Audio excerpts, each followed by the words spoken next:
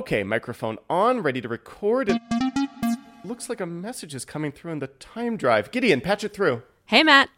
Friend of the show, Trisha Ennis, what are you doing here? I just wanted to remind you quickly to plug our new podcast. Oh, that's right. Let's do that. From the Always Hold On to podcast family comes our new podcast, Always Hold On to DC's Legends of Tomorrow. We're covering the good, the bad, and the cuddly of our favorite DC Comics time-traveling crossover-y, romantic dramedy, LGBTQ plus friendly, Sarah Lance ass-kicking-y, musical Bebo-pelted series. Every episode, we will be literally rolling the dice and letting the fates decide our next episode. Yes, the fates. Clotho. Lachesis. The other one. Sounds like you should probably brush up on season 5. Probably. And if any of your folks haven't seen the series, they can start checking it out before our podcast premieres this January. Yes, if you're a Lois and Clark fan, odds are Legends of Tomorrow will be up your alley. Absolutely. And don't forget to follow us at Legends of Always on any social media. Well, thanks for stopping by, Trisha. Truly cannot wait to start this podcast with you. Me too, Matt. See you in the temporal zone. Gideon set a course for Metropolis 1997. Now back to the show. I'm gonna Are we starting? Yes, we're starting. Is this the start? Yes. Well, this is what I was going to say is like, I always do a cold open and they're always like torturous. I'm just, okay, because if this is the start, then I'm not going to confess how nervous I am. No. But if it isn't the start, then I am going to confess it.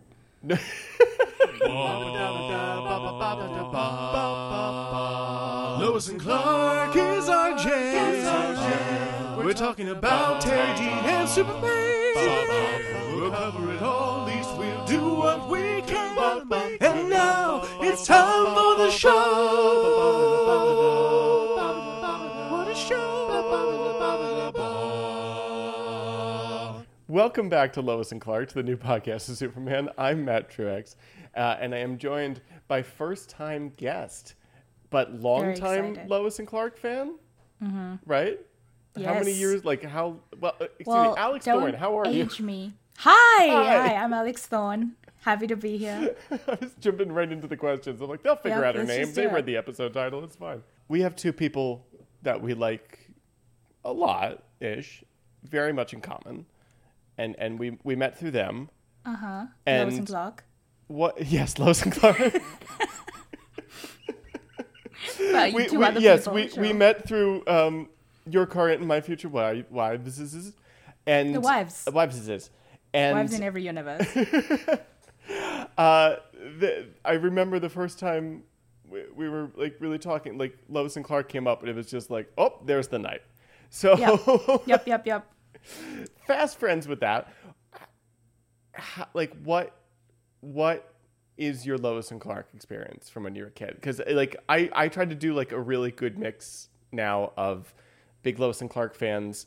Superman fans have heard of it, seen a few episodes, and like complete novices. So like ground us in your Lois and Clark life. When did you find the show? What's a little history with that? Okay. So I will say 10-year-old Alex was a super fan. Who didn't have the internet or anything beyond the show. So I had no idea what fandom was. I had no idea that these were even comic books. Wow. I know. I mean, I knew what comic books were and I knew what Superman was, but I think I didn't really put it together.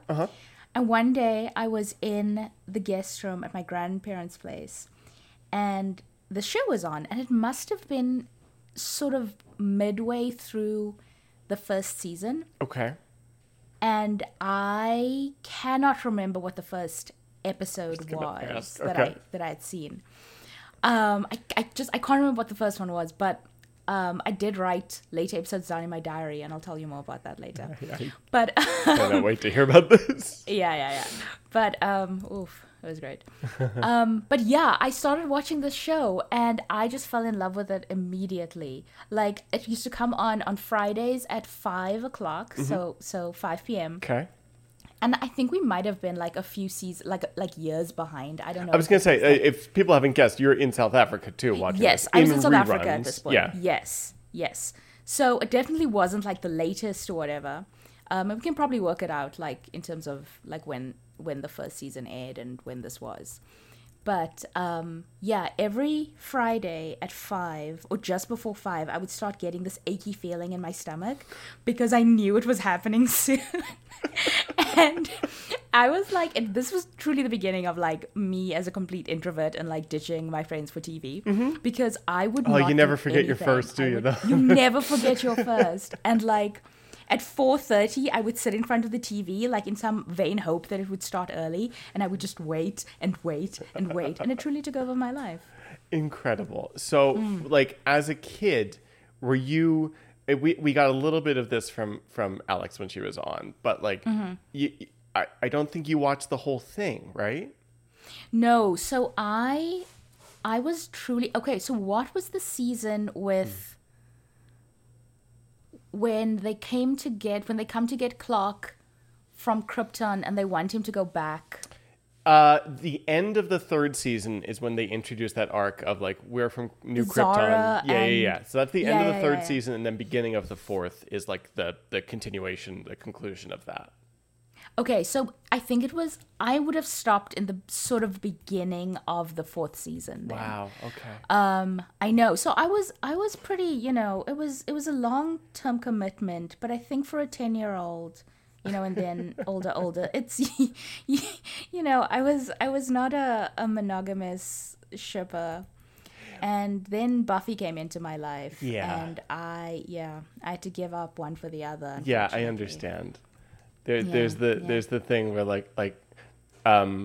Lois and Clark was a total early fandom for me, and then Smallville started the year or two after I started watching Lois and Clark, so that was a thing.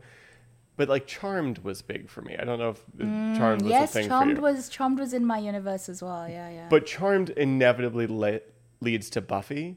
Yes, and it's just yes.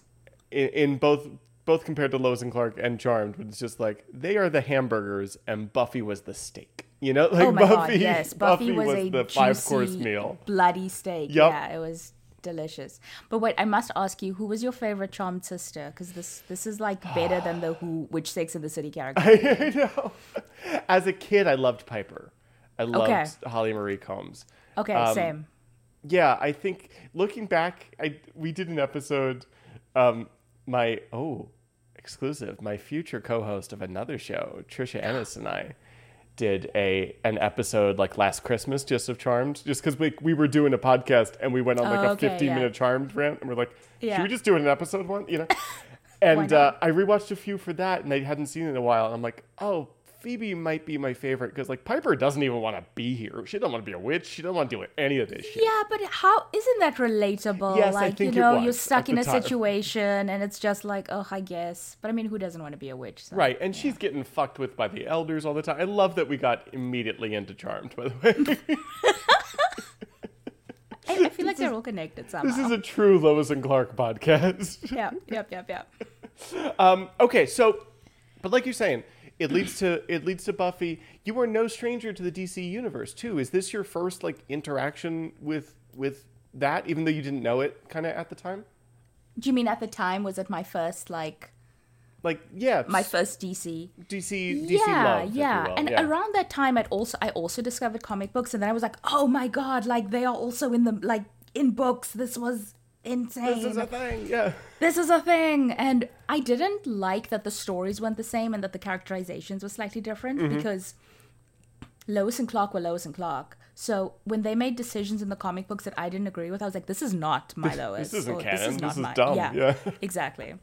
What is this fanfic comic they're putting out? Exactly. No, I understand. I say before I really started getting into everything and had that, there's room for all interpretations, whatever. But if it didn't happen to Dean Cain and Terry Hatcher, it didn't happen. Did it even happen? Yeah, exactly. Who gives a shit? Yeah. Yeah. So I will say that even though I moved on, it left a stain on my heart. I never stopped loving a glowing kryptonite stain. Yeah, perfect. And I never stopped loving Superman, but Lois was it for me. I think still, I was asked a few years ago, who my favorite fictional character is, and I said Lois Lane that. Mm-hmm. And I didn't, and I haven't been super into any Superman incarnation or whatever for years, but that remains true. Lois Lane is the shit. Can I say the shit? Absolutely. Oh, fucking go nuts. Okay, Yeah, you're good. Yeah, she's the fucking shit, man. No, I agree, and I think both of us might have that feeling because she is the shit in this show. Like she was so fucking incredible. Yeah. This episode in particular, but we'll get into it in a bit. But yeah. Oof, yeah. Your super love, maybe not the Superman stuff, but like you liked Supergirl, right? Like the. Oh yeah, I did. That was God. It was like, ooh, that was probably my last thing with the super fam that I was super into. And I was never into Supergirl in the comics or in any sort of. I certainly wasn't into Smallville's Supergirl. No, they did her dirty there. No. She's too sexy. It didn't work for me. But yeah, I really liked. What was it on before it was on the CW? It was CBS. Yeah, CBS tried it for a year and was like, no. CBS's Supergirl was far superior to anything that's ever come since. Like, did you stick with it? Did you watch the finale? Like, I continued, I think, a few episodes into season 2 because I was obsessed with Cat Grant. Mm-hmm. She was the one. Yeah. She is jettisoned very quickly. Yeah. And then when she was like, "No, I'm outie." Because obviously she only wanted to film in LA and they couldn't afford her, and she was like, "No, I'm not moving." And like, fair, why, you know? I didn't marry Harrison Ford to live in Vancouver. Exactly. Thank you very much. And then I kind of lost interest. But then I did watch the finale when she came back, and they spent the entire budget shooting in her backyard. Yes, I noticed. That was my favorite thing about that finale. Yep, it was the best thing. And in the end, I won because the last shot is like Kara and Cat Grant, and I was like, this is right. That's Take it true. back. Cool. All right. So Supergirl had a happy ending for you. Yeah, it was great. It was great. Good. And you haven't fucked with Superman and Lois at all. No. Okay. For reasons that they just don't feel true to me. I get it. I totally, especially coming from and this I show. loved Smallville. I thought that they were great. Like this is a very unpopular opinion, especially on the podcast, but I think Erica Durance might be my. I respect two answers to the favorite Lois Lane question, and it's Terry Hatcher and Erica Durance, because she fucking earned it.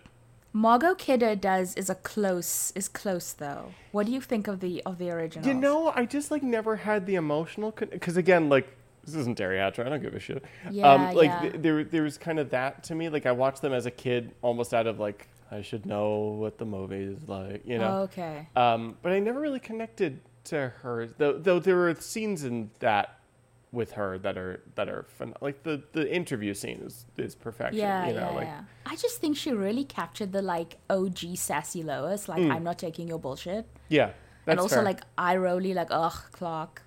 That's. And it's like you can say that there is the 50s show or whatever, but it's like what she's doing in that movie is far beyond anything. Yeah. So I think that everything that came since is definitely sort of an homage to that interpretation. Yes, that's fair.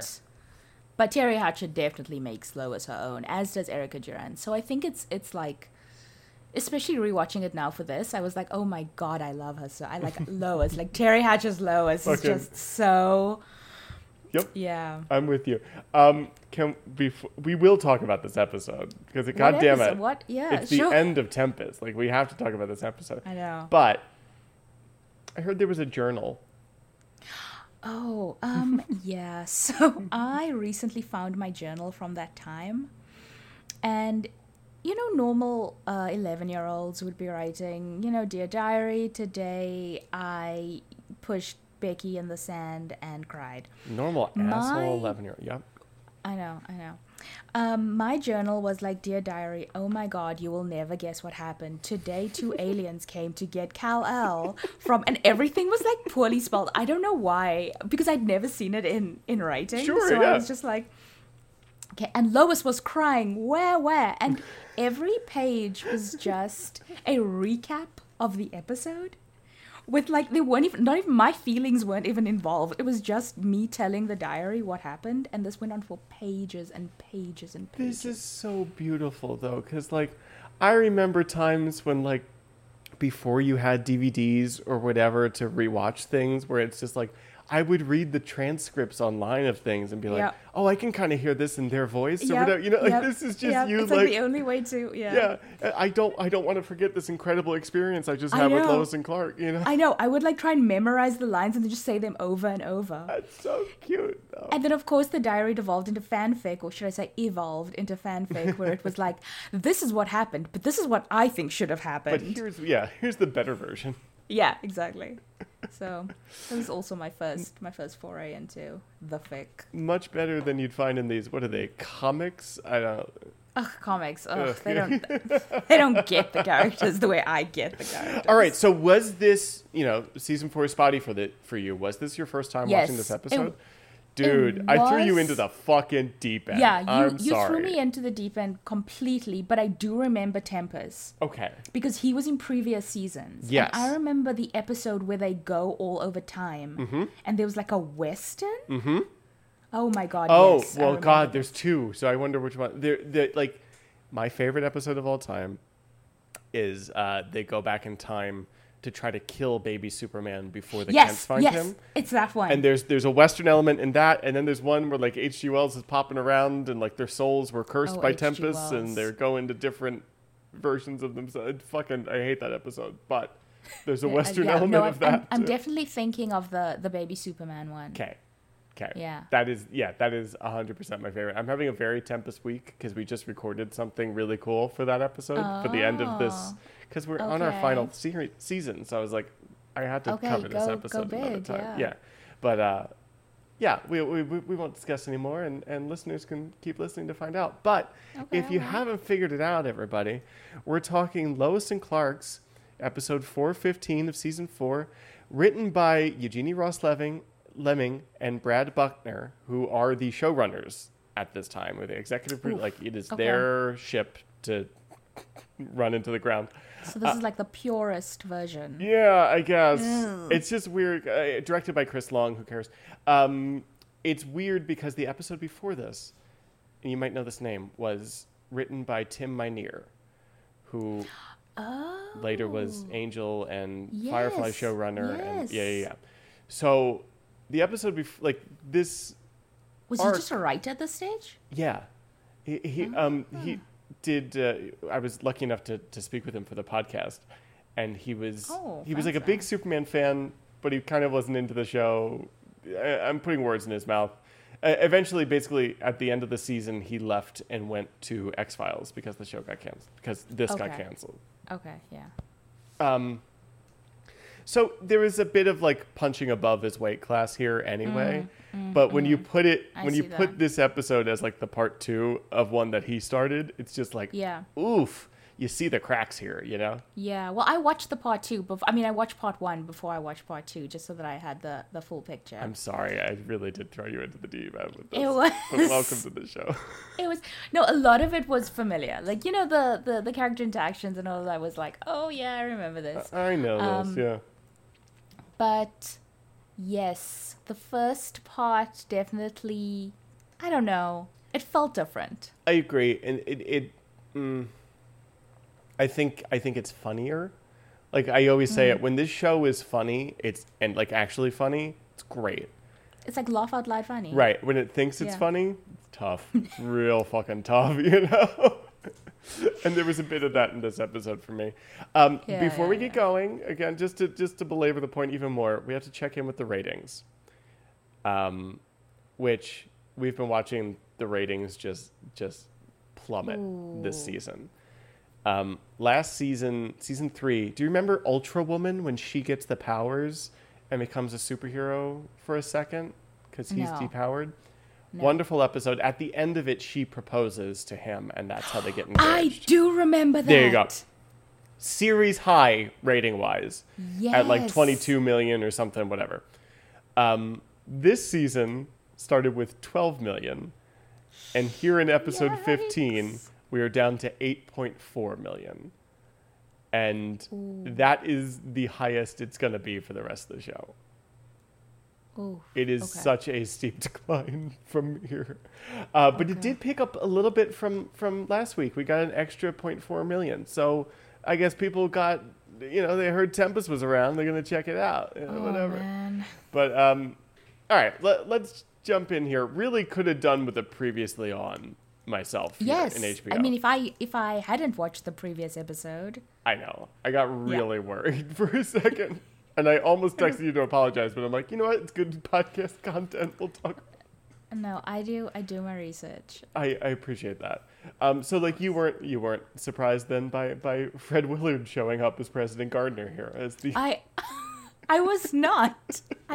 What made me laugh so hard, there was the very first scene when he's coming out of some, like, the restaurant, and there's like zero, they're like 2 security guards. It's like the least protected, Yes. like, president situation.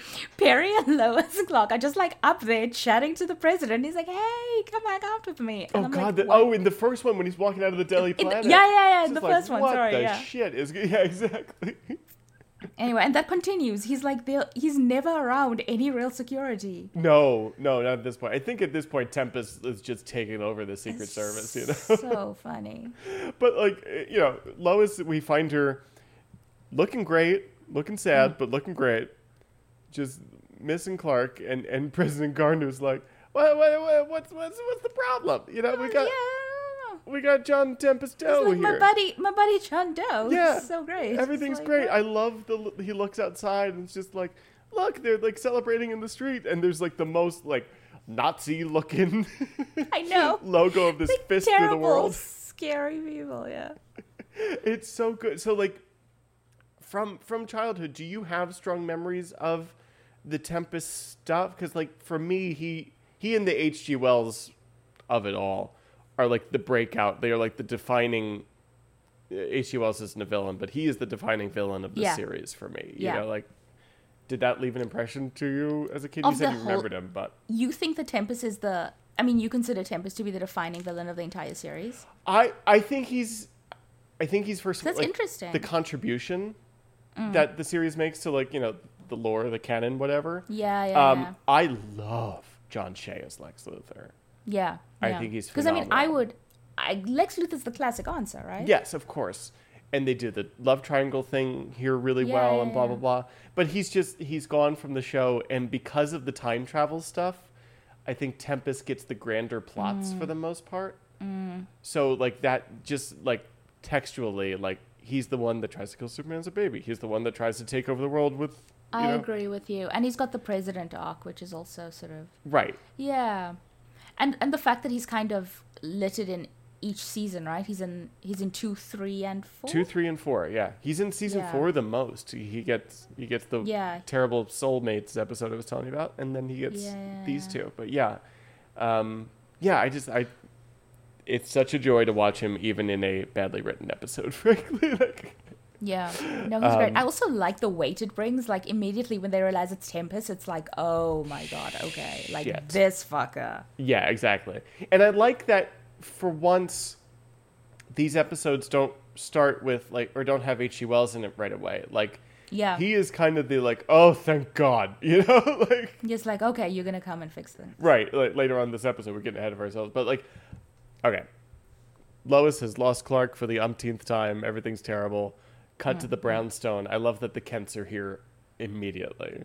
I know. They're such a calming presence. Yes. I have to say that I forgot how wonderful it is when Jonathan is still around. Like, I'm just like, buddy, I'm so glad you're here. This is why this is like the softest Clark, in my opinion. Yes. Because Jonathan's there. I agree, and he gets to see their dynamic between them. And I mean, Eddie Jones is great as Jonathan, but Kay Callan is the power behind the Kents here. course. Like she is Yeah. just wonderful. Even in this episode, even in this scene, she comes in and is just instantly like, "What happened to my boy?" And there were so many times in this episode where they explain some daffy shit that's going on. They're both like, "Oh, okay. You know, Yeah. They're like, yeah, there was one people like, I think that he's like using this and Clark is here and whatever. And it's like, man, Wow. Okay. Oh, boy. Yeah, All yeah. right. Well, we're gonna be here for you, and it's like, yeah, you are. That's some shit you guys got into this week, huh? Oh yeah, this was it. I think this is the first time, like, what happened to my boy, and you know, Lois essentially is like, well, Clark vanished through a time window, which my note takes note that that's the time that my fiance Kat first laughed in the episode, and it wasn't her last laugh. To be fair, that time window was was special. I was really hoping for good special effects this episode, and I got it. Oh, girl. I got it with that time window. I gotta tell you, the time window and the time warp, the little glass time box that Superman stuck in. He looked like he really needed to use the bathroom, and he was just like on one foot and the other. It was so funny, and by funny I mean amazing. They are, and I speak with authority as the host of Lois and Clark when I say this, the best special effects this show has done to date. Wowza. Yeah. Okay. So, like, I There we literally in the previous episode of this podcast, my guest and I were like, and they really stepped up here, huh? So I look forward to your reports on further rewatches of Lois and Clark Oh as you go back. man! Now I'm really excited to go back. It's tough. Yeah, I don't know what to tell you here.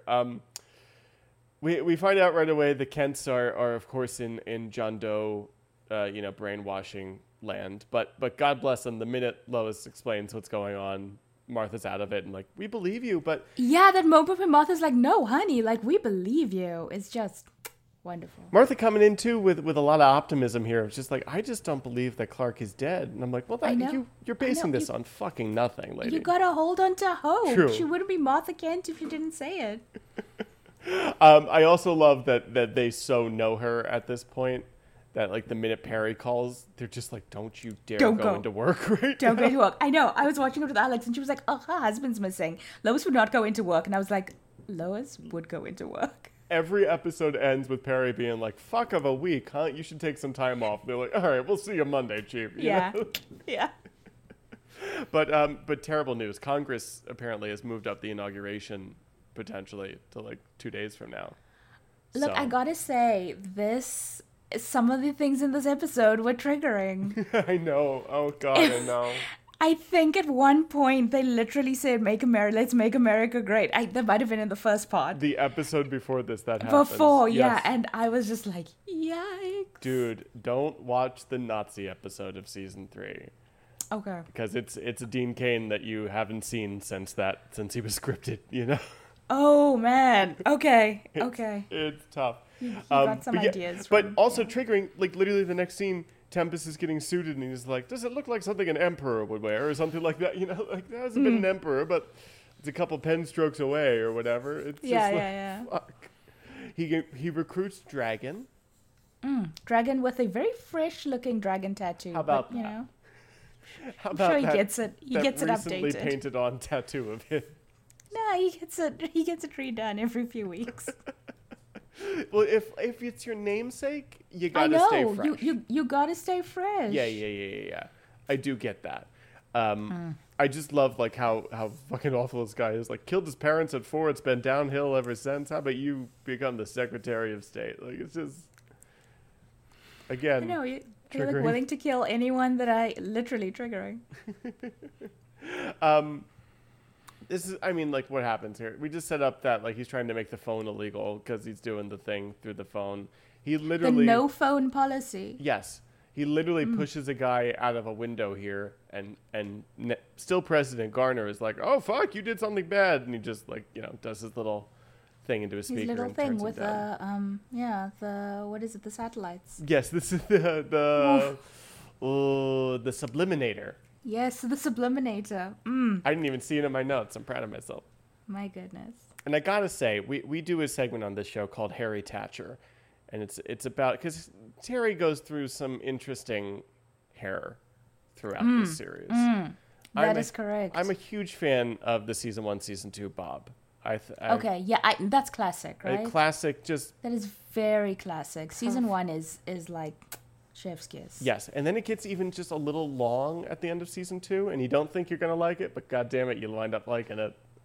I don't like it as much as the Choppy Bob Okay. because I think that really encapsulates her personality, but I like it. Okay.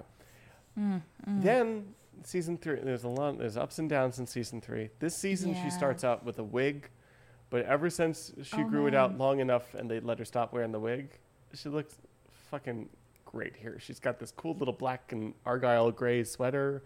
It's just like, this is Lois Lane for me. Also, she's really like teary-eyed through this whole episode, which really works for her. She just looks so pretty when she cries. I know. She's like a good crier. So every time she's like all like big-eyed and like wet, and I'm just like, yeah, give me more. Oh my god, the robe scene later. We'll get to it, but yeah. I know, I'm with I you. didn't want to, I do love here, like, where's Clark? He's not feeling well. Oh, he'll be all right. Tell him to drink plenty of fluids. Like, Barry Like is just like, oh, it's fine. Like it's, who cares? Superman's not around. Clark's not around again. yeah. God, here we go. The only justification for me is like people are so fucking up John Doe's ass that they couldn't even care less about like real things that are going on. You know. I suppose. I don't know what to tell you. Yeah. But good news.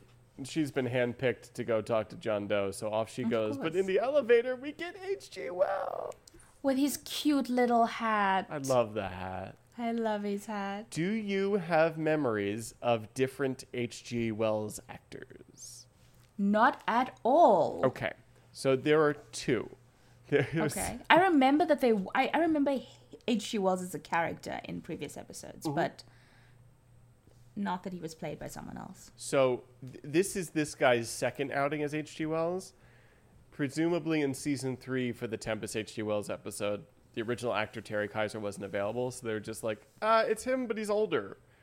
So now, like, in continuity, there are these two H.G. Wellses that they could come across at any moment. And sometimes he knows everything they've been through, and sometimes, you know, like, they meet the younger one again at the start of season 4. Oh, yeah. Okay, sure, that was. And Lois is like, I remember when we did this. And he's like, And he's like, no. must not have been me yet, you know, like, exactly. Yet. Cute. Yeah. Yeah. But fuck, bad news. The utopia that was formed out of Lois and Clark's love for each other Out of their love. is gone. And so is the statue. So right? the statue, With- yes, yeah. the statue's statue just of their love. vanished. Which, as someone that doesn't have a statue I'm not invested in. But if you had one, like, that's a bummer. I feel really sad if the statue that was dedicated to my love was suddenly gone in the city that I created, born out of the purity of my heart. Of my heart and my love. Of For my love, for yeah. my significant other here. Exactly. I get where a fan might think that it's a stupid idea, but I have a feeling I'm in good company when I say I love this idea of the utopia for them. It's amazing. Yeah, I okay. want a city born of my love. Where's my statue? That he was so good and pure, and that eventually, I guess, they were outed to the public. That Yeah, they have to have been, right? Because it's Lois. Yeah. and that the future understands that, like, he really wouldn't have been a great Superman without her. So we should make her a Exactly. statue too. I mean, who's the hero here? Who's the bigger hero? Exactly. Up for debate, but not really, because we know. In the future, they wouldn't have made Smallville. They would have made Lois and Clark. You know, like Yes, of that's the course. show they would have put together. Anyway, yes. Not only is Utopia gone, but oh shit, I guess Clark must have vanished into a nanosecond that's out of time right now, in a vortex without a past in the future. So if we don't figure out the exact second he disappeared in about 48 hours, because that's how this works, he's probably going to be lost forever. That sucks, huh? Yeah. But here's my question. Is he going to be lost forever in that little box, or is he going to disappear? I think he's going to disappear because that box is getting littler the last time we see it. Okay. So Unclear as to the me. box moves away even further out of time, Yes. he is the nanosecond. He is Past the those moment. those little semicircle dome things. Yeah, and no then reason. that's it. It's just gonna like shrink and shrink. I wasn't sure if they were molecules. I wasn't like, I have no idea what they were I trying to don't know, but- represent there. It's time, obviously. Clearly. It's just But yeah, bad news. The longer Superman is stuck on that green screen, the worse is he, the less The likely worse it's going it's to gonna be. be. It's just like going forward here, we can skip around a little bit. Eventually she gets the watch and they figure out what second he disappeared, but I'm like, The hey, exact nanosecond, yeah. I guess Tempest keeps a pretty good watch with like pretty good time. But with a name like Tempest, I guess you should. Sure. Fine. But like you'd think it'd have to be down to like the umpteenth nanosecond of the, like I don't know how much time can divide, but Also, it's analog, right? So Right. it's hard to like exactly pinpoint. right. Is that 102 or is that 103? Is it 102? 0.3, yeah, exactly. I hope But there's hey, a it's second H.G. hand. Wells. I- You know, I feel like H.G. Wells also is just. I mean, the man built a time machine with 24 karat gold, so. Out of a couple lawn chairs and some lamps. So Exactly. you're not wrong. But yeah, just we talked about it. Just a shout out to them fucking trying with this time warp effect. Like It was special. I'm it- so glad I it was here to should see be it. made fun of. I understand that. Like when it's so crazy to watch something like the Star Treks that were out at the time, and then watch this, and it's just like Lois and Clark had a budget, you know? Like, They did. But it's for me my favorite thing about the little time warp situation is that it becomes like a physical brown door at one point. oh, I didn't even notice. It's like all time and space, and then it like gets smaller and smaller and becomes this like it looks almost like wood. It's just I do know what you're talking. The little Yes. the like door thing from the future that gets him in yes. there. Or whatever. Oh, Yes. are you not talking about that? No, I was talking about like the so God, it's all such bullshit. I think they call the time warp like where Superman is stuck, just like in that Oh, little his glass little box. his thing. little box. Yes. Oh, okay. I like yes. the time window effect very much too. That for me was the worst best. The box for me was just so special. I just like to imagine Dean Cain in a box right now. Just we've got 48 hours to save him, but Yeah, I mean, you know what? who can Here. know the time? Let's finish the podcast, see how we feel. Okay. Okay, Great. okay, You're tired. I'm gonna be tired. yeah. We'll see where we go from Let's there. see what happens. That's fine. Tempest serving up some great villainy throughout this episode, including this next scene where instantly it cuts to like his and Lois's interview, and she slaps him, and he's laughing and so shitty about it, and just like she's all freaking out with a terrible insult, and he's like, "Oh, calm down. You want a martini?" You know, like it's just like. I know. It's just like I love a villain that loves being a villain, and that is what this guy is. And, I know. and it's that stuff, though written not as well as last time, still works for me in this episode. no. I love that. Also, he has these vague, allusions to like turning the world dark and just like destroying everything. What is his end goal here? What I does he don't know. want to do? No one knows. He's just really enjoying himself. He's just enjoying. Like later on, he has a line of like, "And because I want to kill billions of people," and I'm like, all right, if that's your Do you- motivation. I mean, I initially wasn't he like having fun on in this metropolis, and he was like, yeah, I'm Yeah, gonna- he was loving life. The nuclear threat of this escalates very quickly. And I mean, there's nuclear threats too. yes, fair. But it took Kat sitting next to me to be like, why does he want a nuclear war? And I'm like, huh. Yeah, I can't quite say. yeah. I feel like that happens a lot though with villains. They're like, well, we want to destroy everything, and I'm like, I don't know, buddy. I think you'd have a better time if you were just like, you know. Yeah, just enjoy. Like you've worked so hard, not really that hard at all, actually, to become president. Yeah. I promise you, give you 4 years and you can almost tank the nation. I have that on good authority. So Oh God, trigger warning. you got this, dude. You're in a great place. And like literally, we cut back to the brownstone, and Lois is watching LNN coverage of like it's the 8th night in the row that we've celebrated John Doe's victory, and I'm just like, Jesus Christ, you know, like this guy. I'm sure guy. he's counting his audience, you know. I know. Not the Amish. No. Boycott their quilts.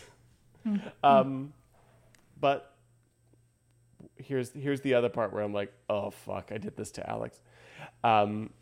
H.G. Wells shows up with bad hair Clark, and Lois is all about it, goes in for the hug, and then has to explain that this is Earth 2 Clark from the other episode they were in. Do you remember this at all? I don't, but I went back to watch YouTube clips. I'm so sorry.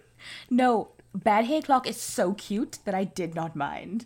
I don't know why he's the cuter Clark. I can't explain it, but he is so attractive in the face. It's something about his like puppy dogness. Yeah. I don't know. He's less confident than, and you know what? I think Dean Cain plays this so well. Interesting. I just think that he plays puppy Clark. I can tell the difference. I can totally tell the difference. There were a few line readings in this from Puppy Dog Clark where I'm like, if he was a better actor, this would be my favorite scene in the series, you know? What are you talking about? He's a great actor. I do find him convincingly someone else.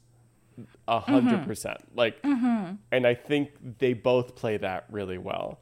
Yeah, yeah. I mean, Terry Hatcher carries it, obviously. Oh, 100%. Like, I love the I'm other Clark, but I'm sad Mopey Clark, but I can do this. I'm here to help. It's like with all due respect, I don't want you here. Like, yeah, perfect. she's like, look, it's just too confusing to me. Goodbye. Yeah, this could not possibly help me.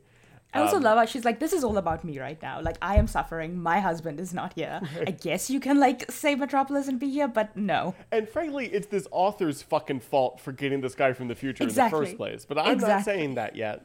My anger at my passive aggressiveness towards the author will intensify over the next 40 minutes. Yes, it will. But right now, I'm fine. I think this fucking stuff with the Kents breaks my heart. I know. It is so good. You look. I'm so sorry, but you just look so much like my son. Like, how many times is Martha going to go through this? I know. Just feel like I hope they have good health insurance because I feel like with all the stress. This is the scene where Lois is like, don't. He's not your son. Don't get excited. This is H.G. Wells who travels through time. He brought him from a parallel universe. And Jonathan's line is, oh, I see. Yes, that's the line. That is the line. Fucking perfect. She's like, oh, I see. What do you see, Jonathan? What do you see? So funny. But what do you see?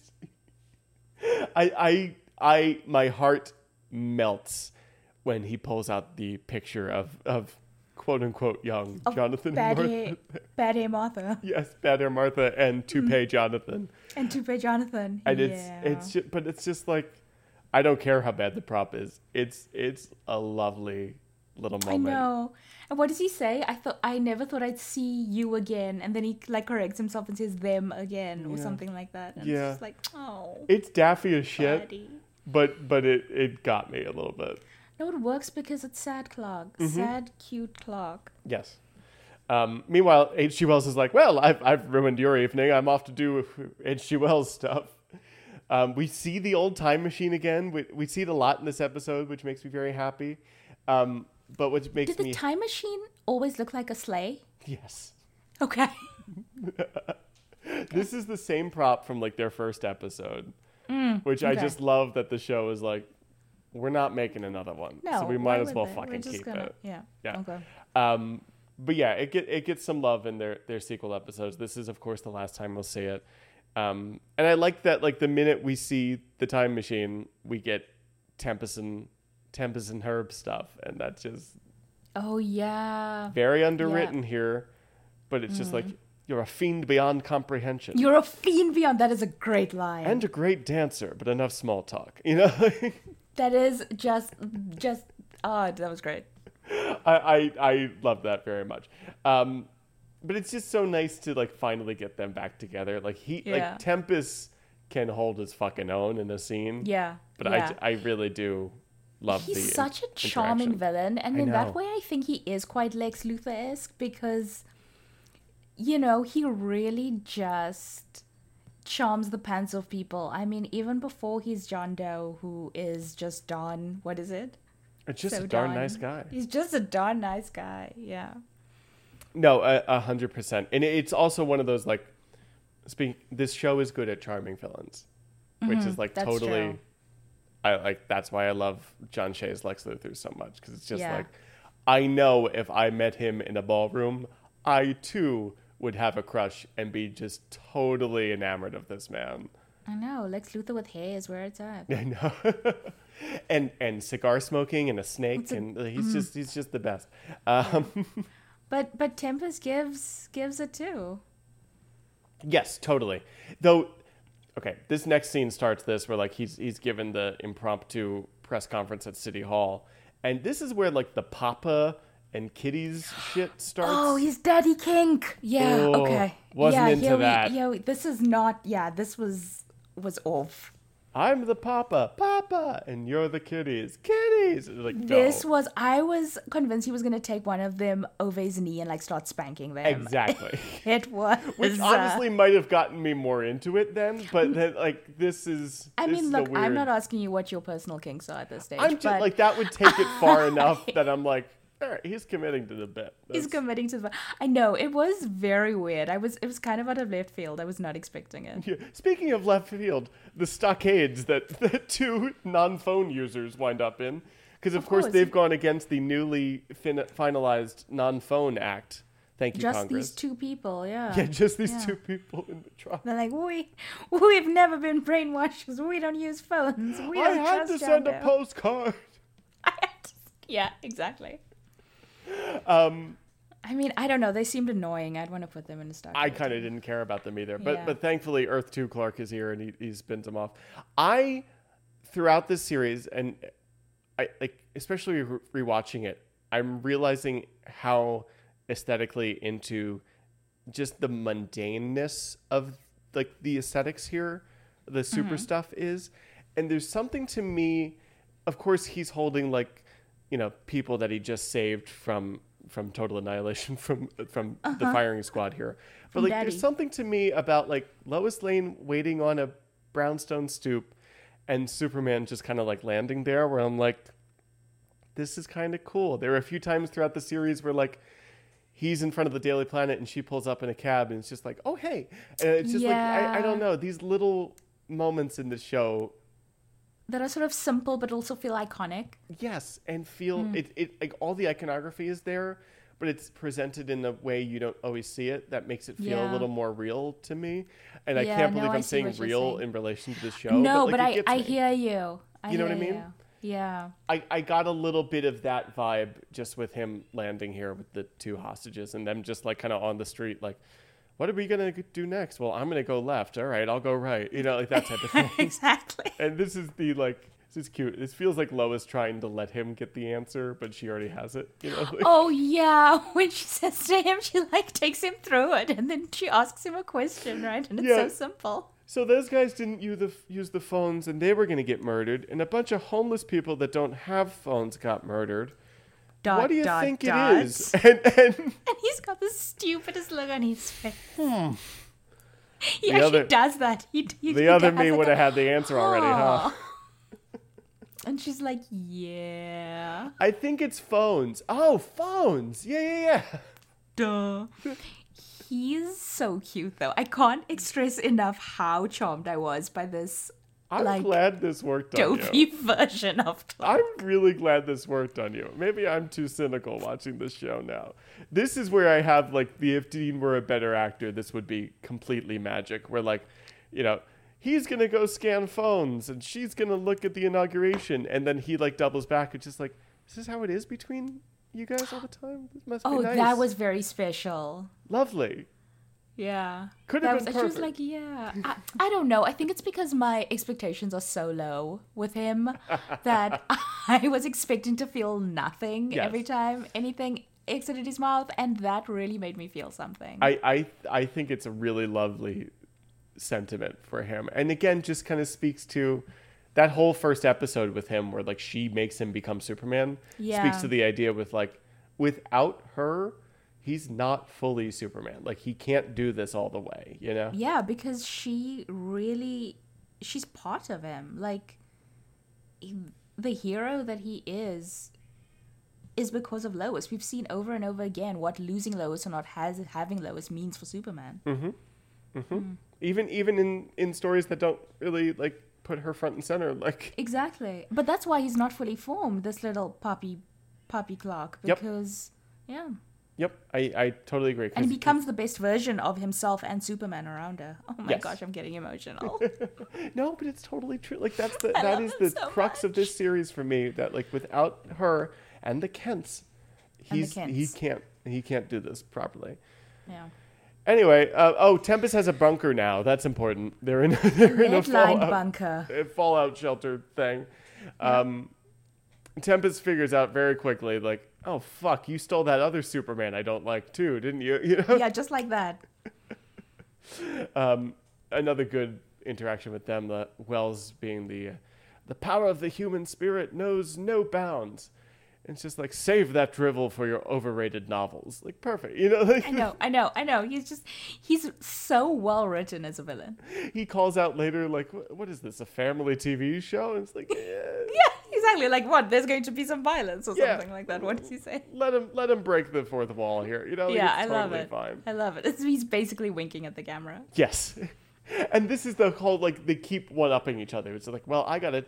Superman, and he'll find me. Well, lead walls, motherfucker. You know, like, what are you going to do? Exactly.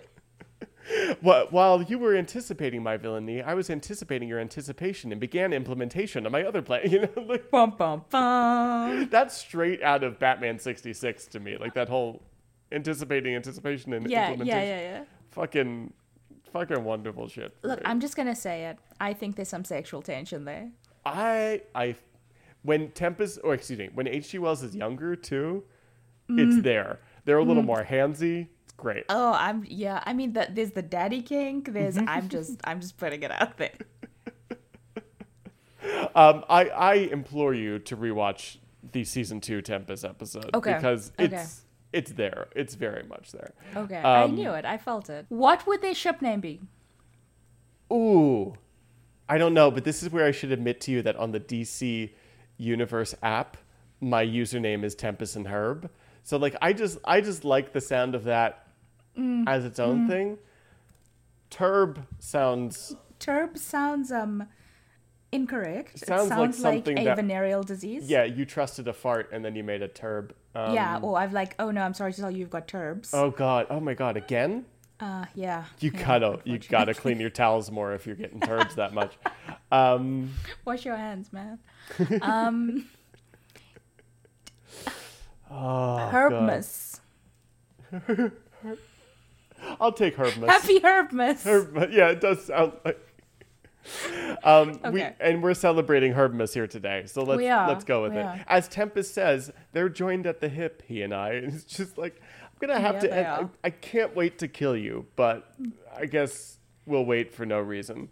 Look, that's my favorite dynamic. Meanwhile, back at the brownstone, this is a biggie scene. This was my favorite scene.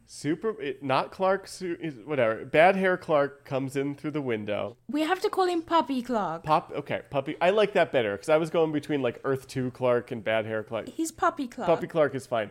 Puppy Clark comes into the window where Lois is holding 2 glasses of wine and is just like, oh, I'm so sorry. I was just looking sexy. What was your day Yeah, like? she's not being seductive at all with No. those 2 glasses of wine and oh my god, In, like, how does she home not look clothes? sexy? Also, didn't she gave him like a plate full of carbs and sugar? Yes, I love that too. Anytime she whips out the like, I wanted to make you a treat, and it's just like a pile of Hostess. Fucking Was known great. to be an amazing cook. It's also, by the way, was super hot to me that he opened the wine bottle through pressure alone. Okay, I was trying to figure out what that was because that was firstly a very obvious analogy. Analogy, I'm sorry. Could you metaphor? spell it It out for was- me? Yeah, I didn't quite get. It was, I mean, I just, maybe after the podcast I can explain to you. We'll get Kat in. How did he do it? I was like, what is it? But pressure. Okay. My only thought is pressure to the bottle, and then that pops the cork out. But just the idea of like, even this one's good with his hands. Like that was. Just popping that cork. Here, let me. Didn't know what that would awaken in me, but it was real. Just, there's so many things that Superman can do that. He's really quite incredible. Yes. So many late night thoughts. As this show documents as best as it could on primetime in the 90s. Of course. They're touching hands. They're standing too close together. So they're instantly like, how'd the phone thing go? I don't know. He moved his shit. Okay. You know, we're going to whisper it to each other, though, in hushed, loving tones, though. Yeah. I have to tell you, at this point, I was screaming at the TV, don't do it. Lois, don't do it. I just felt like such... I was like, no, I get it. I did turn to Alex and I said, would you be mad if I made out with... Oh, do we first want to get to that point? No, let's jump right into it. We touched on it a little bit in the last episode. I'm gonna put my cards on the table, okay? Okay.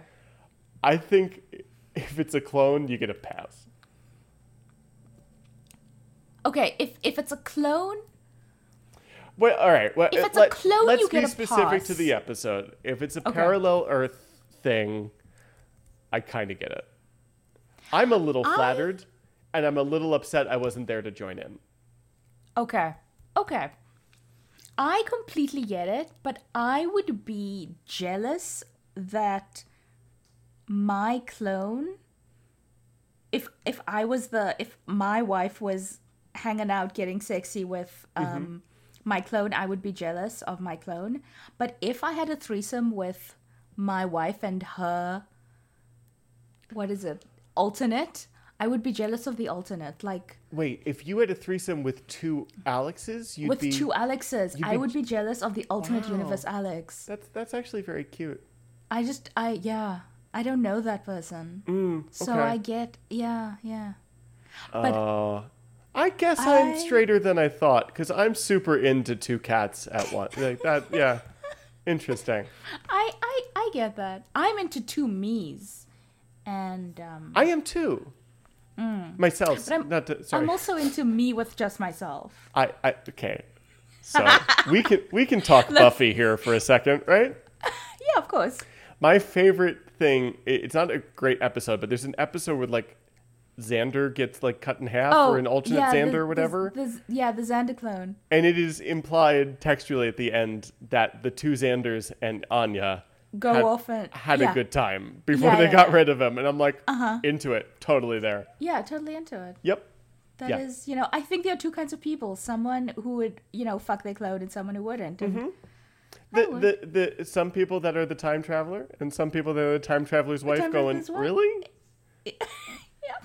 I just think if Dean Cain as OG or Earth 1 Clark came in and saw Puppy Clark, he should go for it. I think so too. Unfortunately, this is the 90s. Unfortunately. This is Dean Cain. I don't think they had a double Xander and Anya time before they got rid of him. Lois is disappointed. So, do we judge Lois for this? I hate that they made it an almost kiss, honestly. I'm like, fucking do it. No, I don't think she would have done it. Do we judge Lois? I didn't want her to. Okay. I felt very loyal. I felt, I didn't want her to either. Yeah. I was kind of playing it up for a second, but I didn't either. Though I'm a little bit like, well, it's a little more interesting if she did it. Sure, I agree. But I think they could have. I'm sure it was debated that like go full kiss on her. Oh, there's a draft of this where that happened. Totally. Oh, okay, yeah. Oh no, I'm just sorry. I'm not saying that definitively, but I'm like no, but I hear you, right? And then it was a discussion in the writers' room because it's like A, we don't bring it up again. B, we don't really want to bring it up again.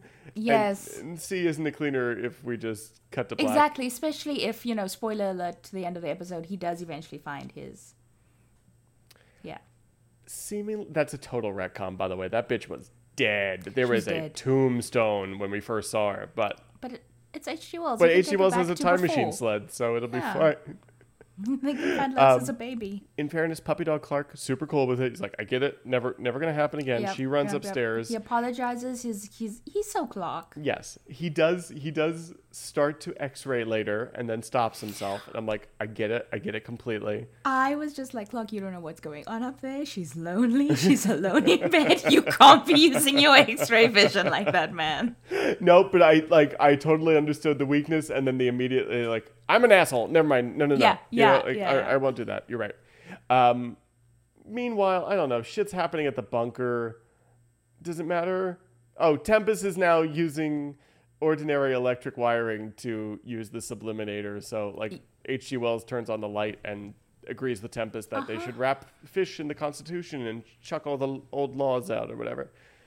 Tempest is unstoppable, blah, blah, blah. Yep, blah. he's using mind control in electricity, right? That was okay. So now, like, every home in America is amplifying the sound of me or whatever the fuck. Yeah. Meanwhile, Lois is having a very badly cut together dream or concussion dream. I don't know what's going on. I take it back. This is my favorite part of the episode. I'm so glad you're here. This was amazing. The song. So I was singing along to the song. I've never heard the song in my life, but I was singing along because we had subtitles on. Alex turned to me and said, "Do you know the song?" I said, "Yes, of course. It is my favorite song." And then I went back and sang it again. So, excuse me, we're going to do a little bit of a time cut in our own episode because I forgot to look this up. There is so much music in the show that was replaced because of streaming rights that I'm like, I wonder if this is the original song or not.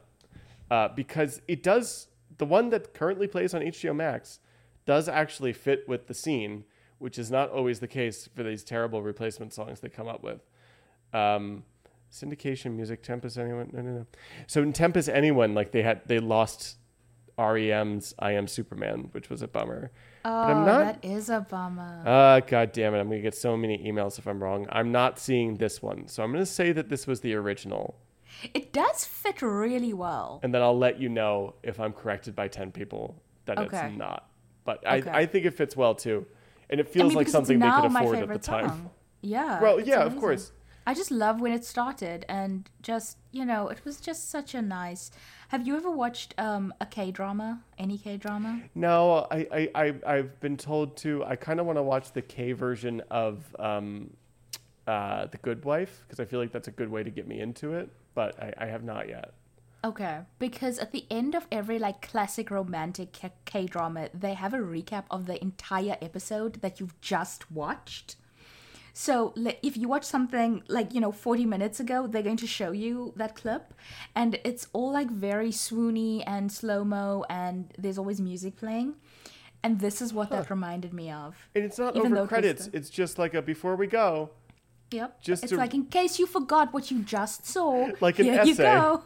In the conclusion, we're going to restate everything we just said. Yes. Interesting. And I love those little montages, and this reminded me of that. I could get very into that, honestly, as just a trope of American television. I think it's too late now, but I don't know. We can make it happen. All I want is the iconic stuff. So I know. That would be perfect. If only we knew someone who was breaking into TV. Meanwhile, this is like Clark X-raying upstairs, and he doesn't want to, and then Lois comes downstairs, looking so fucking hot.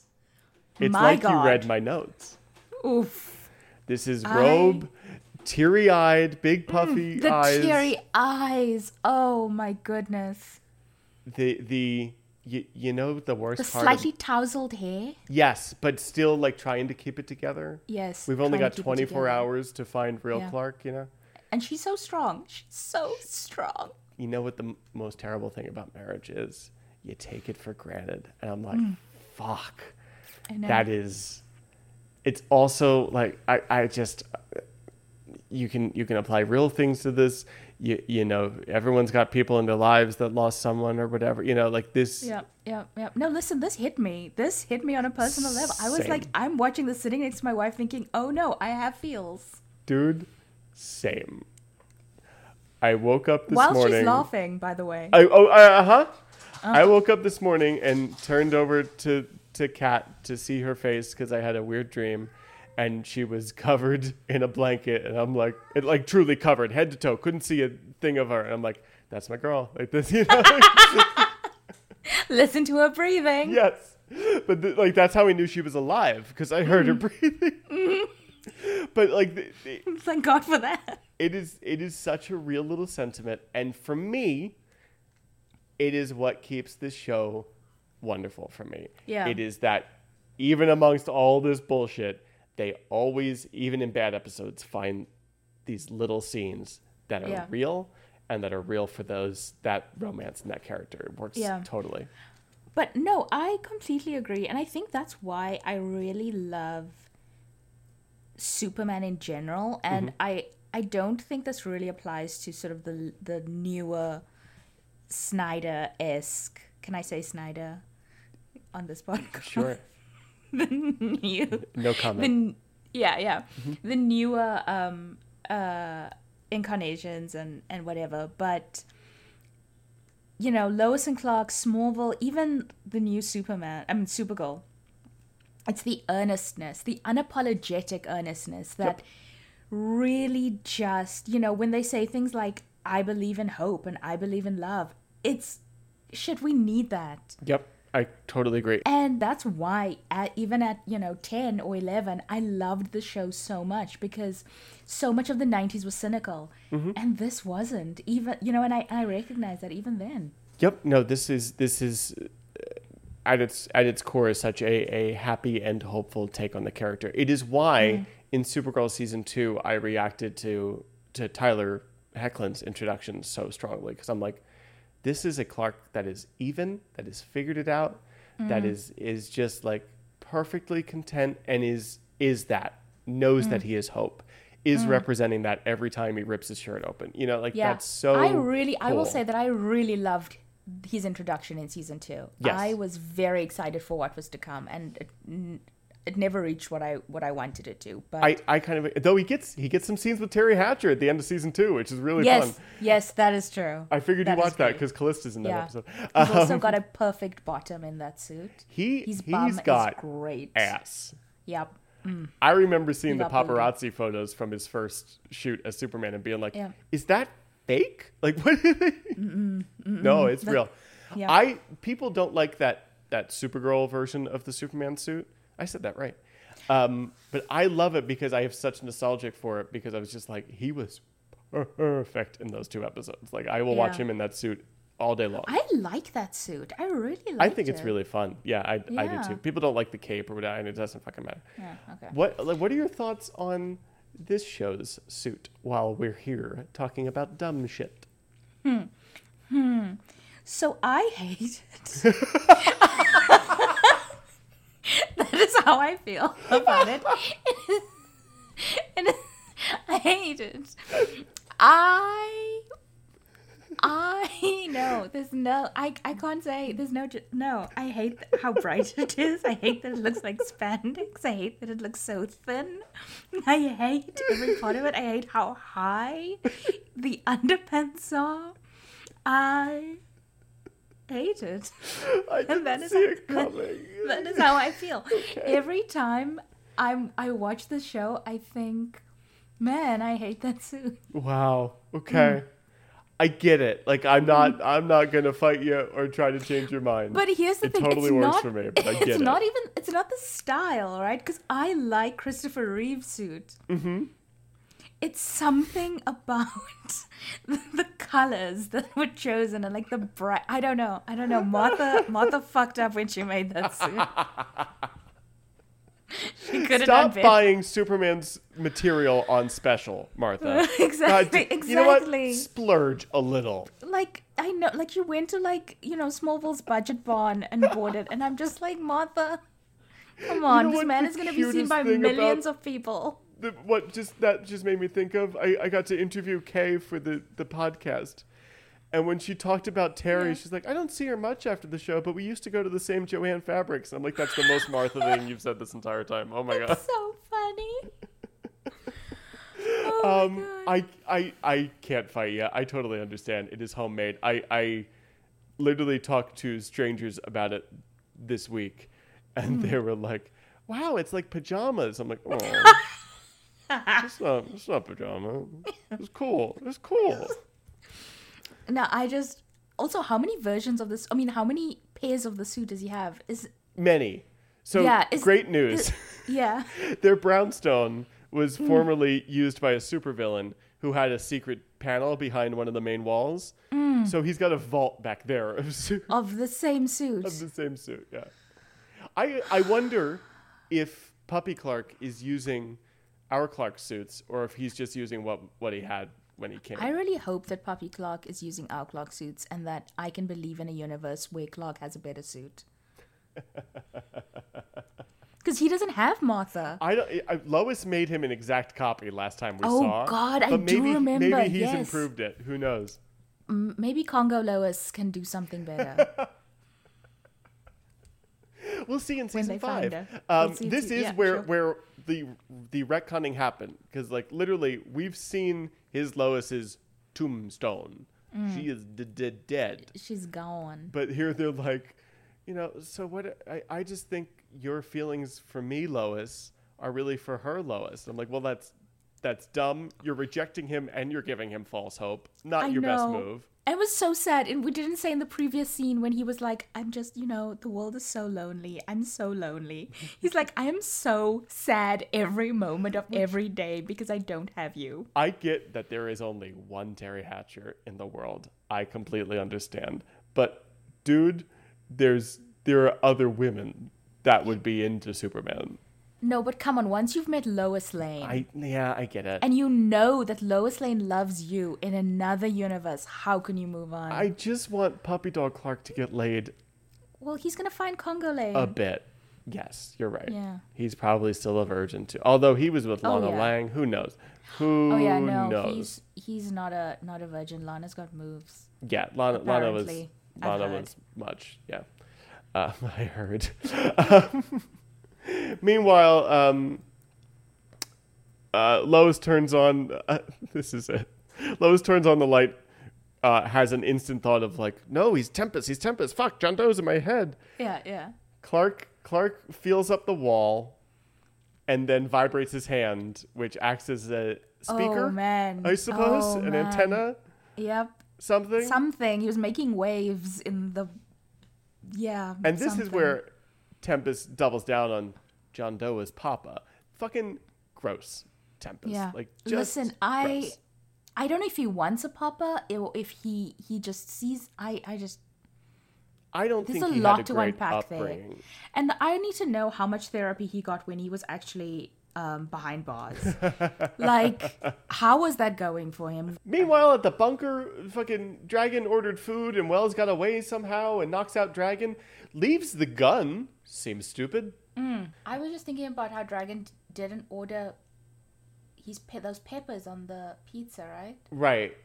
Yeah. He ordered pepperoni, which frankly I would be more of a peppers guy, so I'd just like go with it. No, but that's really like food disappointment is so strong, and I just wonder how many times that's happened to Dragon to make him so angry. That's fair. You know what? And it's a humanizing thing for him. Yeah, and now suddenly you're like, oh man, Dragon's a person. Because we kind of have to see him as a person in his final scene, so maybe knocks out Dragon though. Immediately calls Lois. Decides he has to come to her. I'll be there as soon as the time machine rolls up. Ta. And yes. Very cute. Of course, Wells has established that somehow the time machine will only work for him now. So he starts operating it, and Tempest jumps on at the end. Do you know what? I thought that was a bit of a nonsense thing, because didn't the Peacekeeper in the previous episode also have a door that only worked for him? And I was like, okay, come on, you can't keep using this. It also brings up, so when I did go looking for some trivia on this episode, I was specifically looking for the music thing and I couldn't find it. But I did find out that there's a wiki that has trivia on every episode of this series, presumably, which is a great thing to find out when you're about 8 episodes from the end. But regardless, there is a plot hole here that is pointed out on this wikia where Tempest, during like the nuclear holocaust he's about to set off, is like, I'll jump to the other universe and live there. And it's just like, how? Because windows are not a thing for you.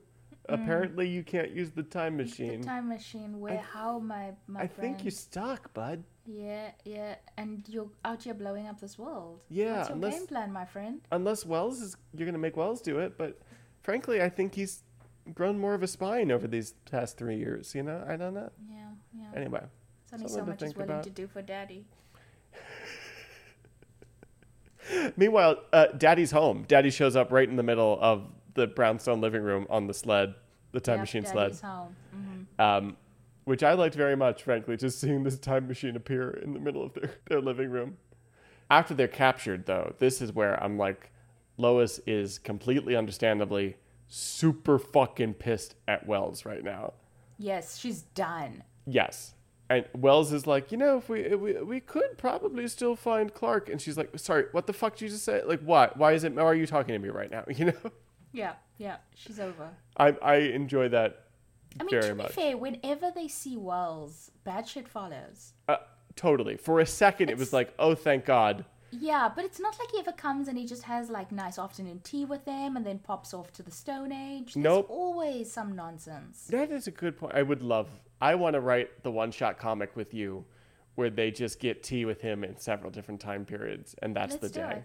Yeah, Let's do great. it. Done. Okay.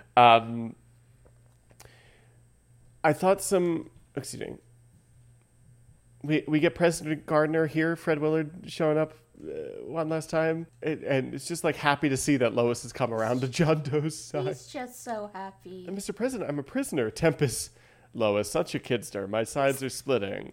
Oh, Lois. Fabulous. Amazing stuff. But bad news, President Gardner has given Tempest the nuclear football. As a friend, right? As a bro gift or something. As a bro gift. Yeah. He's just joshing. He just gave him a bro gift. It was something like that, bro gift or a pal gift or something. Yeah, I think it was a pal gift. Pal gift, you're right. Whatever. So nuclear war starts. Meanwhile, Superman is trying to like fucking figure out what the hell is going on. He checks in with the Kents, who figure out very quickly what's going on, that like he hasn't been able to find them in the city. They must be in a lead-lined place. Well, there were lead-lined bunkers under the city. That happened very quickly.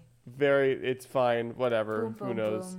boom. He has to go to the Daily Planet and check in with Mr. Olsen. Mr. Olsen, yeah, I like that too.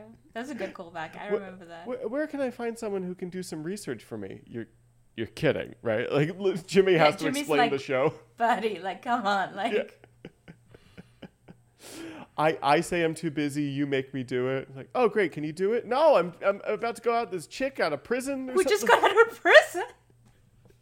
I had to think about that one, and then I was like, okay, Jimmy, yeah. So once again, I must bring up that we used to have a segment where we talk about Jimmy might fuck. Will Jimmy fuck in this episode? He might have. But Clark Jimmy did not fuck in this episode unless he found Prison Girl sometime afterwards. Mr. Olsen was called upon to do some research, and he figured it out. Good news. While Tempest is punching in codes and eating a banana and playing paddleball. That's what he Yeah, does. Jimmy figured it out, and I love that Superman crashes in here like just in time. Literally 1 second to spare. Punches the computer, which Tempest hadn't thought of. Punches this tiny little box with a keypad attached to it.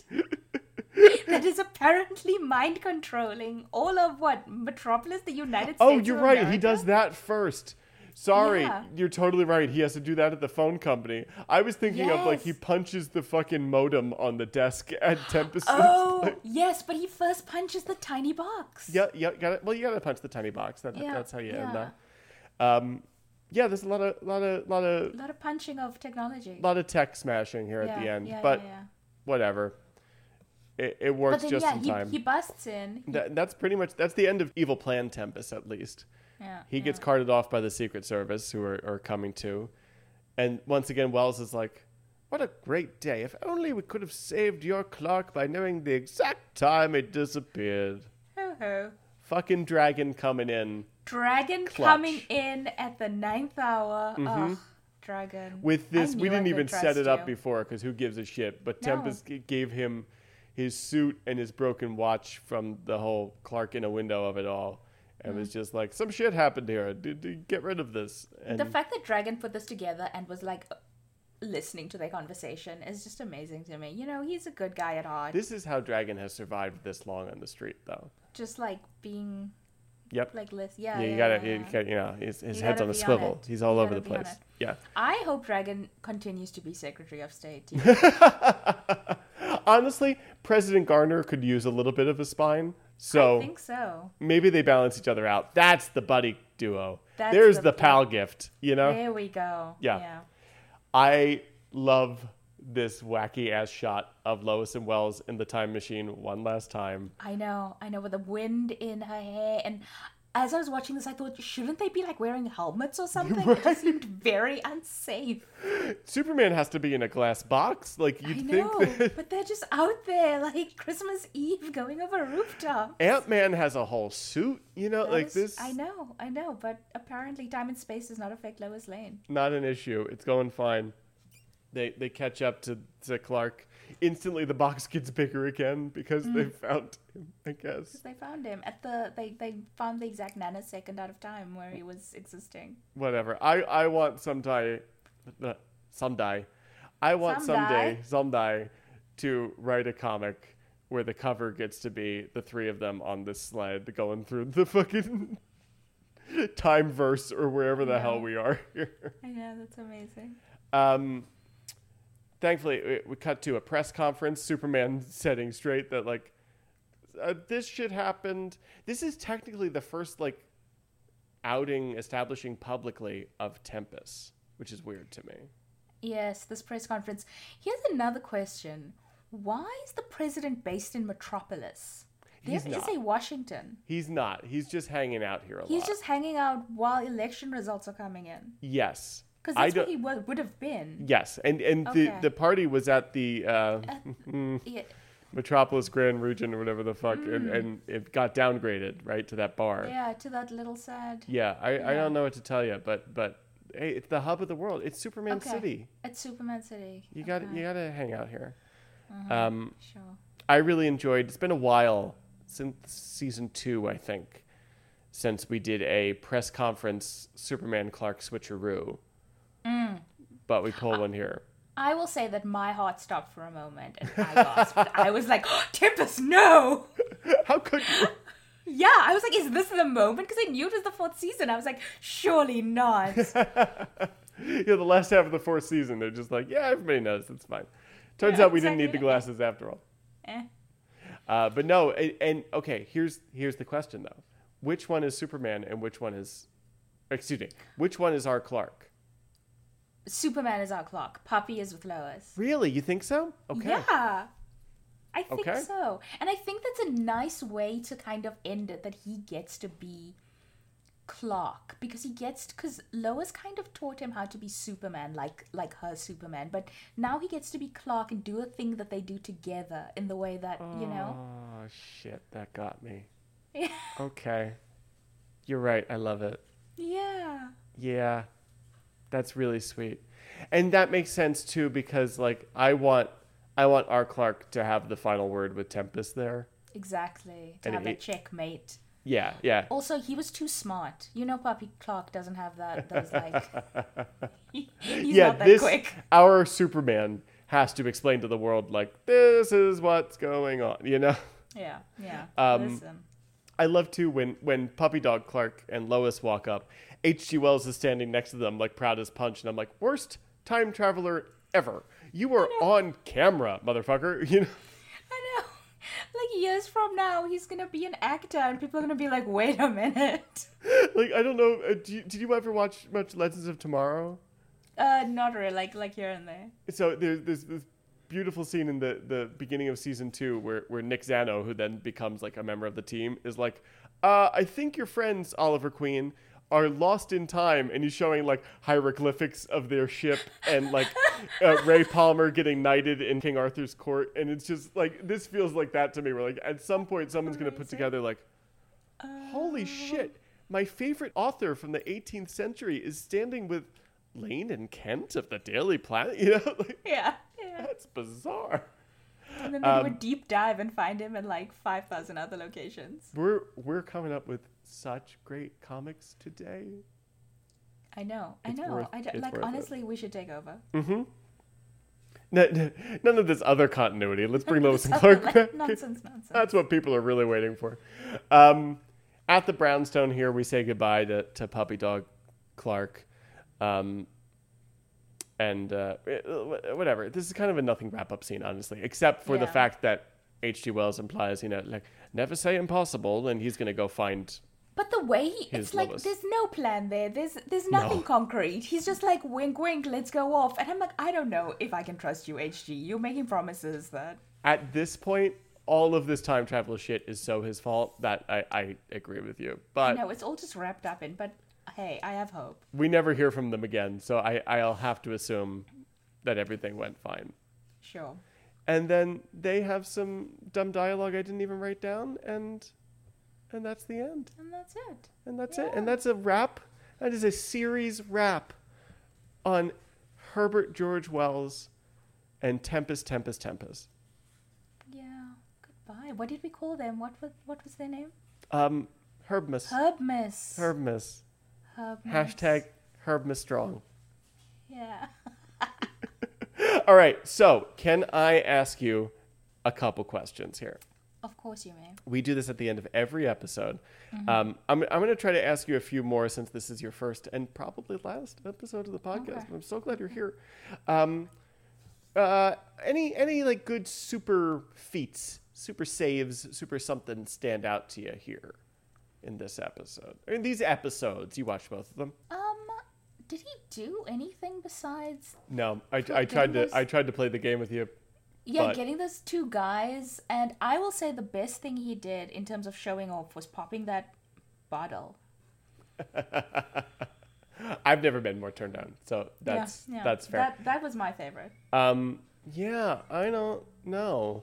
I did. Oh, you know, he did save her in the car in the episode before, but Oh, that's I guess true. we've already talked Yes, about that. Yes. But yeah, He saved her in nothing the car, much which here. was iconic. You know, him holding Lois in the car, Lois in the. You know, that's a thing. I wish they like never did it in that. the series because how could they? But like, I wish we'd gotten like. I remember in the animated series there are scenes where he's flying under her car, and like, I always loved that idea. I love that. You know, I do like just the practical, whatever, of a Dean Cain stunt double jumping in from the ceiling as styrofoam rubble is falling down around him. We got a bit of that here. He Yeah, punched a couple boxes, and sparks flew. Like, I'm into that. Whatever. I will say emotionally, I really liked when he got mad at Tempest in the first one when he kind of lost his cool, Yes, and then he got mad at himself and for then he got losing mad his at cool. himself. That was good shit. that was good. Yep. Was this? And let's just talk about this one. This Lois and Clark's. Okay. Was this a good episode for Lois Lane? Yes, I think so. I think so too. Go ahead. I think this felt a bit more serious than many of the episodes in terms of Lois sort of having to deal with the possible loss of Clark, but also having to like save the world. Mm-hmm. And Lois was really the person who kept everything together. 100%. Because Puppy Clark, I mean, as cute as he is, you know, he didn't do much. she really No, guided him. he was. I don't mean this that way. He was a tool for her in many ways in this episode. You know. Yeah, it was. Yeah, and you know, Superman, her Clark, for all intents and purposes, is just gone. Is not here. He's not. So who's the hero of the story? It's Lois. 100%. Yeah, I think this was a great, and I think it gave us some good emotional stuff also. Okay. I agree too. Now, what I usually do is, was this a good episode for Clark? Was this a good episode for Superman? But this is such a weird episode in that case. I'm going to say, was this a good episode for Puppy Dog Clark? Of course. Of course, He right? got to Yeah, almost these are kiss gimme. Yeah, Lois. these are gimme questions on this episode, but I'm into it. Yeah, he was living his best life, honestly. He got to meet his dead parents from a different universe. Yeah. He got to experience that. He got to really see what life could be. And I think that was really important for him because not, like, you know, in the previous one when he met Lois, she kind of showed him who he could be.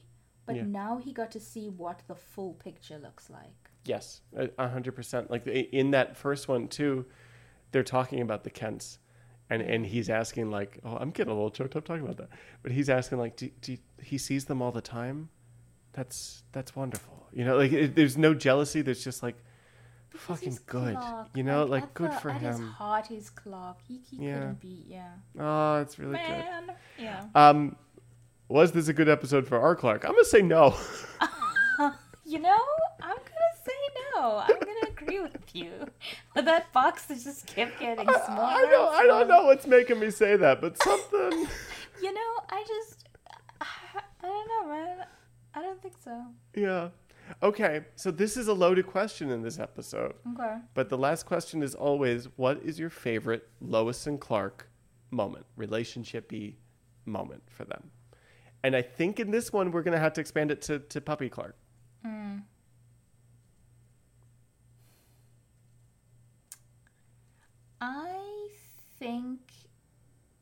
I think it's two for me. The one might be that moment when he asks her, is this what it's like? Yeah, you stole mine. Yeah. And she says, yeah. And the way she says it also is just like, yeah. Like, this is, you know, she doesn't think about it. She doesn't, this is... Obviously, This is what it's like with Clark. And for him, it's like, oh my God, this possibility, like, or like this, you know, and it's bittersweet for him because he doesn't think he's ever going to get his Lois. So I really like that. But then I also liked the kind of camaraderie that they had after they almost kissed, and that was kind of pushed to the side, and she came down and she was all sad and teary and beautiful. And they kind of fell into their own kind of thing, and that's when she says, you know, I think the love that you have for me, it's actually love that you should have for her. Really like that too. You still the best ones, but you're absolutely right. Yeah, I know. Yeah, for me, it's totally that moment on the street there of this is what it's like, and her not taking it for granted. Finally, like that kind of feeds into that, like the worst part of marriage is that you take it for granted thing. Yep, yeah. I love it. I think like it also just highlights that my favorite part of Lois and Clark, and it always be like whatever any version is that they're partners, and that is what it comes down to. You know, their dynamic is so. They're just each other's partner in life, in marriage, in as colleagues, and yeah. And partners in this Superman thing, which I think is so fucking important. It's not his thing. It's their thing. He is a better Superman for her knowing and being able to help with it. And always. Amazing. There is a great moment in Superman and Lois that is so this to me, and it stands out because they don't take the time to do it all the time. But it's like, you know, them talking about like, well, I think we should do this. And nothing crazy, but like, I think we should do this. I think we should do this. And they look at each other and they both immediately do rock, paper, scissors and go, and she wins. And he's like, fuck, you know? Yeah. Of course she wins. Yeah. Yeah, exactly. But that's the thing. They're partners and they're equal, but man, Lois wins. But that was like one of the few moments watching that show where I'm like, could have been Dean and Terry. It could have been Tom and Erica. You know, like that's just perfect stuff. Anyway, thank you so much. Thank you for having me. What a joy it's been to just talk about these characters that I love so much. I was going to say, this has been years in the making, but it's so nice to get to nerd out with you on this stuff. Know. Alex, who was writing in her diary all those years ago, is it's flourishing. I understand. The Matt who was building cardboard spaceships and taking pictures of them with smoke bombs in the backyard has been really enjoying this podcast and had a wonderful time talking to you today. Anything you would like to plug while you're here? Anything you want people following you or looking up or whatever? I guess I wrote. Oh gosh, I'm saying this as if I don't remember. I do remember. I'm pretty sure. I wrote a book. A few years ago, and if you're into superheroes, I don't know if your audience would be into that kind of thing. Superheroes and love stories. I don't know if this is the geeky superheroes who fall in love, and have to juggle secret identities and all of that. It's called Chasing Stars, and it is by me, Alex K. Thorne. So I wasn't sure if you wanted to talk about this, but now I have to ask you questions about this. Oh, man. Okay. What was the process in writing this like? Because if I'm not giving away too much, it's very much based on the idea of Supergirl and Cat Grant from the Supergirl season 1, right? Yeah. So it was a fic. Many people are ashamed of their fic writing. I am not. I love being a fanfic here, author. Man. Yep. Go for it. It's one of my favorite things. So it started out as like a just love letter to season 1 Supergirl and Cat Grant and their relationship, which, you know, is an acquired taste. I was really into it, and yeah, I wrote I think it was like an 18 chapter fic, which basically, it could have been canon, and then it was picked up by an independent publisher who wanted to turn it into a novel, and I changed a bunch of things. So instead of sort of being a media conglomerate, Kat is now an actress, and Kara is her assistant. Okay.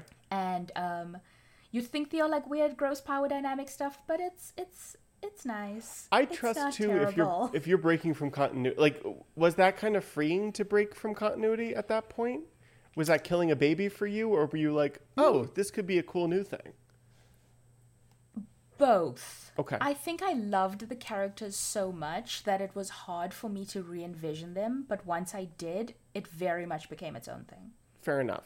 So I'd say if you're fans of, you know, Supergirl and Cat Grant in that relationship, you love the book. If you're not, you'd still love the book. There's still a lot to enjoy.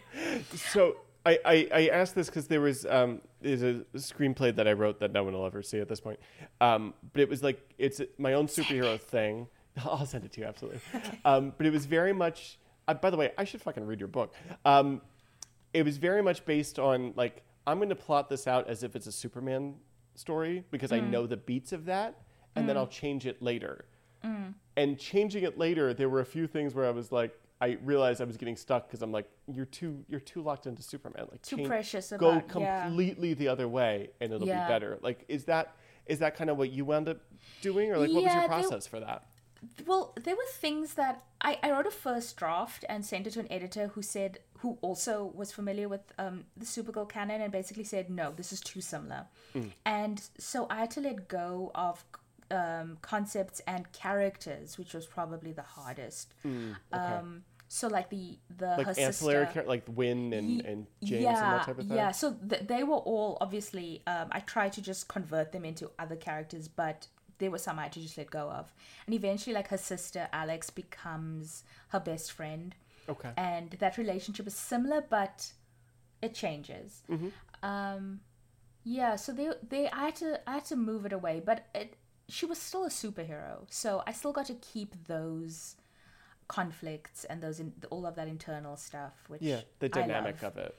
Yeah, you know, sort of how to be human, how to be super, and that balance is always great to play with. That's cool. Oh, Yeah. And where can people find it? Sorry. Anywhere you can buy books. Amazing. We will absolutely be posting links to that with this episode when it comes out, by the way. Cool. Thank you for talking about that. Thank you so much for joining and staying up late on the East Coast. Thank you for having me. Doing this was this. the most fun I had today since I spent most of my day steam cleaning the car. I mean, be honest, it was neck and neck, but then you got to talk about the book. This was a little bit better. Oh, that's nice. I got to think about, you know, Terry Hatch's face for an hour. So, It's a good day. Yeah. it's a good day. Well, thank you. As I say, season, introduction and series wrap for you on this podcast. But I'm so glad you got to join me here in Metropolis in the 90s for a little bit. What a time. Before we sign off here, do you know what a FOLC is? FOLC? No. Okay, so that's what the fans called themselves of the show. Fans Okay. of Lois and Lois Clark. and Clark. Okay. So that's going to inform the sign off we're about to do together. But Okay. with that in mind, thank you for listening, everybody. Rate, review, you found the show, whatever, but like reviews would be nice, frankly. I'm trying to get some guests here at the end of the series. So go ahead and do that. Thank you very much. See you next time. For Lois and Clark, I've been Matt Truex. I'm Alex K. Thorne. Folk off, everybody. We'll see you next time. Lois and Clark, the new podcast of Superman, is a daily knockoff production. Please review us on iTunes, follow us on social, and we'll see you in Metropolis.